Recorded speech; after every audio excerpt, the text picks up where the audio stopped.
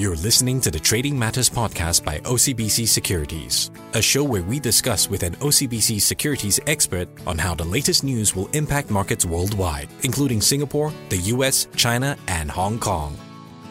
My name is Elliot Danker, and today I'm speaking with Samuel Wong, trading strategist from OCBC Securities. Samuel, thanks for helping me out with this. Let's talk a little bit about how key major indices closed on a double-digit loss. I mean, this is a tough one. Does this reflect what is going to happen in 2023? Good day, Elliot. And first of all, a happy 2023 New Year to you and all listeners of Money FM. 2022 was another year of huge market volatilities that was stirred up by many of the systematic and unsystematic risk events such as the Russia-Ukraine war tension, the mismanagement of the global supply chain concern that sparked off the galloping inflation. That creates tons of worries for all the global central bankers to be getting more hawkish on the interest rate movement. The US Federal Reserve also aggressively raised interest rate hike from the almost zero rate level to the current US benchmark of 4.25% to the 4.5% in 2022. And that was also probably one of the key catalysts that brought key major indices like the MSCI World Index, MSCI Emerging Market Asia, all down to a double-digit losses of the market cap by 2022. Elliot, not all is lost. By the turn of the fourth quarter of 2022, major global indices started to reverse the table against the bearish tone. Central bankers like the Bank of Australia, Bank of Canada, US Fed, and also the European Central Bank continue their interest rate hike in the fourth quarter of 2022, but the aggressive tone was mellowed down. The rate hike's magnitude was lesser than what the street had expected. Also, the anticipation of the China to loosen its zero-COVID policy started to kick in November 2022. That explained of the double-digit gain on both the China and Hong Kong Hang Seng indices the fourth quarter of last year. I like the way you put it, systematic and unsystematic. I've got another word for you, Samuel. It's called inflation. Global central bankers have raised interest rates, of course. Will this momentum carry into 2023? What can we expect here? Just a quick recap on how aggressive over the rate hike condition that was back in 2022. We have approximately witnessed 90, yes, you heard me correctly, 90 global central bankers who hiked the interest rate back in 2022. And for that, we saw a total of 2,000 basis points of rates were raised at then. And what is causing a stir to the market volatilities? About 45 of the global central bankers have actually raised interest rate hike by at least 75 basis points on their first shot. As we enter into 2023, the rate hike environment still looks to be quite firm, but the aggressive tone looks to be a little bit more different. And to a great extent, the street are looking or watching for some signs of a very dovish tone. Back in November 2022, the US Fed Chairman, Jerome Powell, expect the interest rate hike to move towards 5% in 2023. But one of the spotlight was he hinted on a lesser severe interest rate hike going forward. The Russia and Ukraine conflict is something that the market will continue to monitor as they both hold a significant percentage of the global food and energy resources that are key elements affecting inflation and also a spiral impact on the interest rate environment. Samuel, so you've reminded me that Fed Chair Jerome Powell hinted that the fight against inflation is going to continue into next year. He talked about this on the December FOMC meeting. I am curious, how do you see this affecting trading? Okay, on that perspective, right. So if we say and put it in terms of the directional flow of the interest rate movement, whether will they continue to be hawkish or dovish in the movement, the major key KPI of the US Federal Reserve for now is to tame down the inflation. Take, for instance, the Fed has spoken of keeping interest rate higher throughout 2023 with no sign of reduction right, until 2024. However, based on the latest Fed Fund implied probability, that is what some of the street they call it as the US interest rate futures. The data show expectation of a Fed pivoting or a potential rate cut by the second half of 2023. This seems to be some sort of like a two expectation from both the Fed and also the street. over the movement of interest rate in the near future.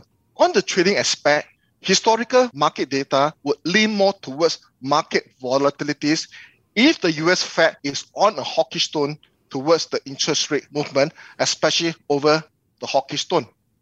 And for this matter, when the street does not have a clear direction or where the rate is going to move, there is the potential to stir up ripples of uncertainty or volatilities within the market. I've got another word for you, Samuel, recession. We're going to be hearing a lot about this with the galloping inflation, hawkish tones from central bankers, and of course, combination of a lot of unfavorable market events. You mentioned the Russia-Ukraine conflict, US-China trade relationship. Recession, the talk of the town. What is your take on this? Elliot, you are spot on to mention those unfavorable global events that stir market volatilities in 2022.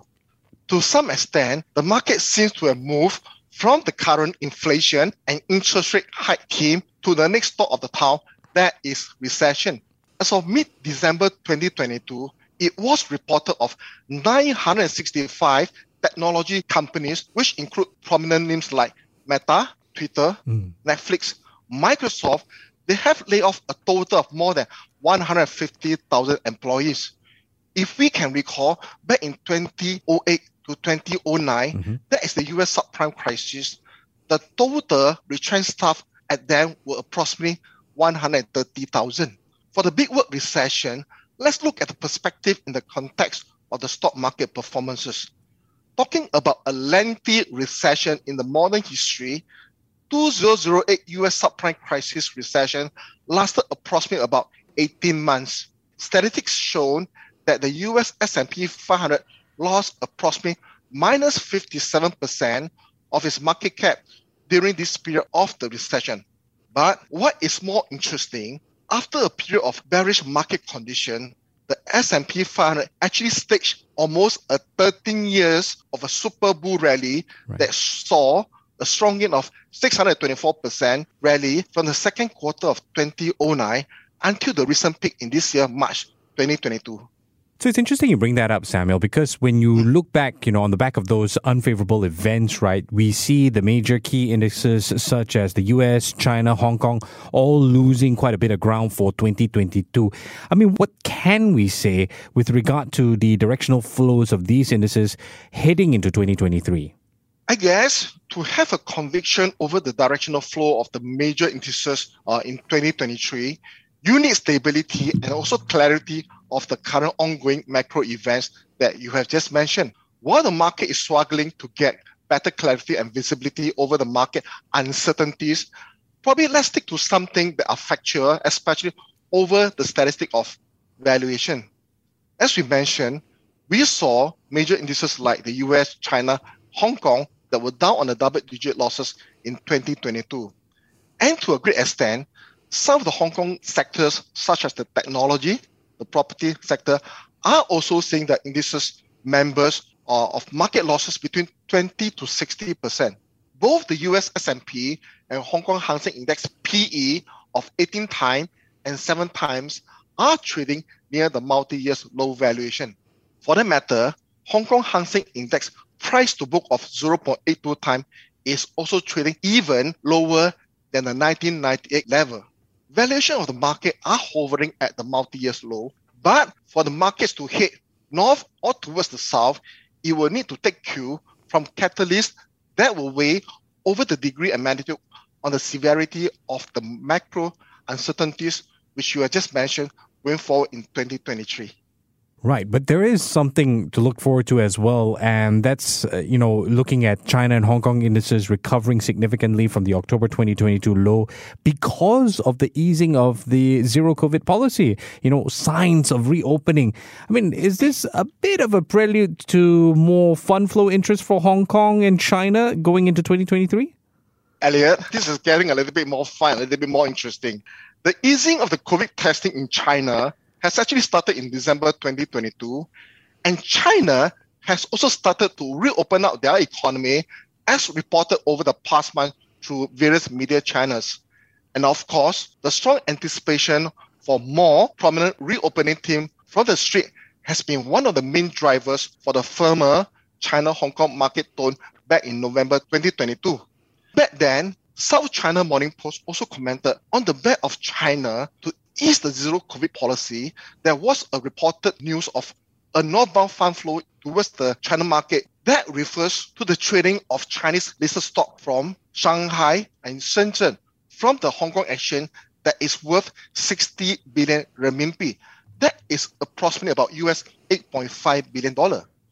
Back in September and October 2022, the total sell flow on the Chinese equity for these 2 months alone stood about US $9.8 billion. And if this momentum continues to move, the northbound trade inflow may normalize between 200 billion to 400 billion renminbi in 2023. Although the lifting of the COVID restriction in China would boost growth prospects for the country and other economy as well, it could also lead to an increase in the COVID-19 cases. Therefore, China reopening theme may bring forth both risk and opportunity that investors should be aware of. I know you're having a lot of fun, Samuel. That's why I saved the hardest question for last. Here goes. Overall, could you share with us your 2023 take on the US, Europe, and Asia?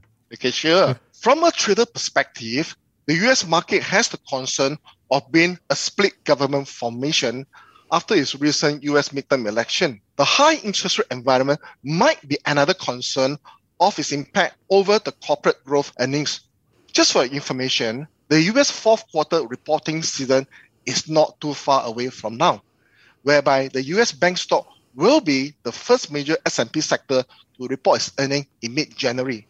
Europe will also have their fair share of market concern, as the closely knit Euro economies might face further resistance of growth challenges from the ongoing of the Russia-Ukraine military conflicts.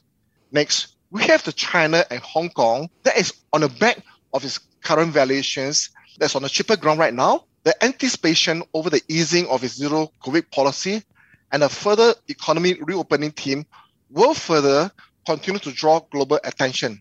In fact, our research unit from Bank of Singapore, BOS, has a neutral view on the US equity market, underweight view on Europe market, and an overweight view on the Asia ex-Japan equities that is driven mainly by China and Hong Kong stock over the easing of zero COVID policy and also a stronger GDP recovery. I've been speaking with Samuel Wong, trading strategist from OCBC Securities. Samuel, thanks so much for your insight this morning. Take care and have a great day. This is the Trading Matters podcast brought to you by OCBC Securities. For more latest markets insights, check out OCBC Securities on Spotify. Contents of this podcast are intended for general information only and should not be construed as a recommendation or solicitation to invest in any financial product. All investments are subjected to risk. Before investing, you should conduct your own self-assessment and seek independent financial advice. For the full disclaimer, visit iocbc.com/tradingmatters.